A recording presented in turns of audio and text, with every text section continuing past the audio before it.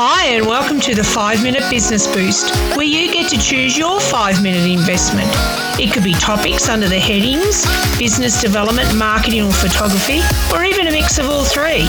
There'll be discussions, reviews, how-tos, tips and tricks, and so much more, depending on how I, your host, Sam Hicks, is feeling. So possums, listen up and here we go. Hi, Sam Hicks here and welcome to the 5-Minute Business Boost. In this episode, I'm talking about my top 20 items essential that you need for running a small business. So this is part 2. This one may go for 5 minutes. Let's see how we go. So, number 11, be passionate and network. Be passionate about what you do. Every opportunity needs to be seen as a form of networking. Use a business card, a postcard, or use an alternative creative option, or even a digital card. Be interested in others and their businesses and always be positive. You are your brand. Be open for collaborations and PR opportunities. You never know where it'll land you. 12. Get organised and be educated. Attend webinars, workshops and conferences relevant to your industry. Do additional training such as vocational courses or complete an online degree. You need to learn something every day. It's healthy, keeps that mind sharp. From a business point of view, it's a good form of investment. Investing in yourself, personal and professional development. It's valuable networking and overall it's great professional and personal development. I think I said that twice. Can't underestimate that. Gather your tribe. In business, it's always important to have people that are paid professionals or mentors that are in your corner, supporting you.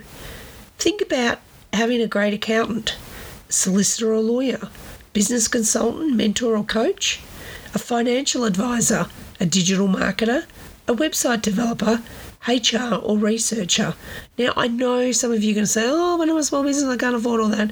There are a couple in there, like the accountant, financial advisor, and a solicitor, that you cannot operate a small business without. By gathering your tribe, you can improve efficiency, you can gain valuable insights, you can increase stability, and gain more clients and bring them in when needed. Talk to those professionals, tell them about what you're doing. They might become a referral for you. So that's what I'm talking about that gaining more clients. Be bold, but do your research. Collect, review and use your data big and small. Seek out any business analytics to make informed decisions. Don't forget to connect with your clients. They're your reason for being. Set up a professional online social media account and make sure you have Google Analytics on your website. This provides valuable insights about your clients' behaviours and demographics. It's all about the data. Number 15, get sorted with tech and online tools. Invest in being skilled digitally. You can't do it all. Sometimes outsourcing to someone that does that component each day will be quicker and faster and brings far better return on investment. In saying that, as a business owner, you need to learn enough about that component to be able to ask questions. There are so many low-cost and free opportunities to upskill in the digital world. Just by listening to this podcast, you're investing.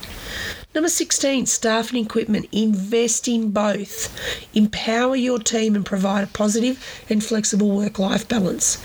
If your team members leave, conduct an exit interview. Find out why they've left. Is it you? Is it me? It could be. Is it a leadership issue? Is it co-workers or the company culture? Ask the question. Investing in both your team and their equipment is an effective growth strategy and fosters a productive and employee-focused workplace. It's really a competitive advantage. Consider remote work, meaning if your team can work remotely, let them do that. Sometimes we're more effective when we're in our pajamas at home. Number 17, emphasise your values. your authenticity and your why. Consumers want to align themselves with brands that are authentic, make promises, and deliver on that. They want to know that purpose is the motivation behind the brand's decisions.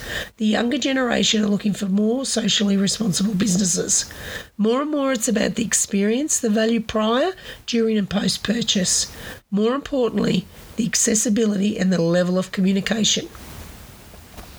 18. Not happy being in business? Work on an exit strategy.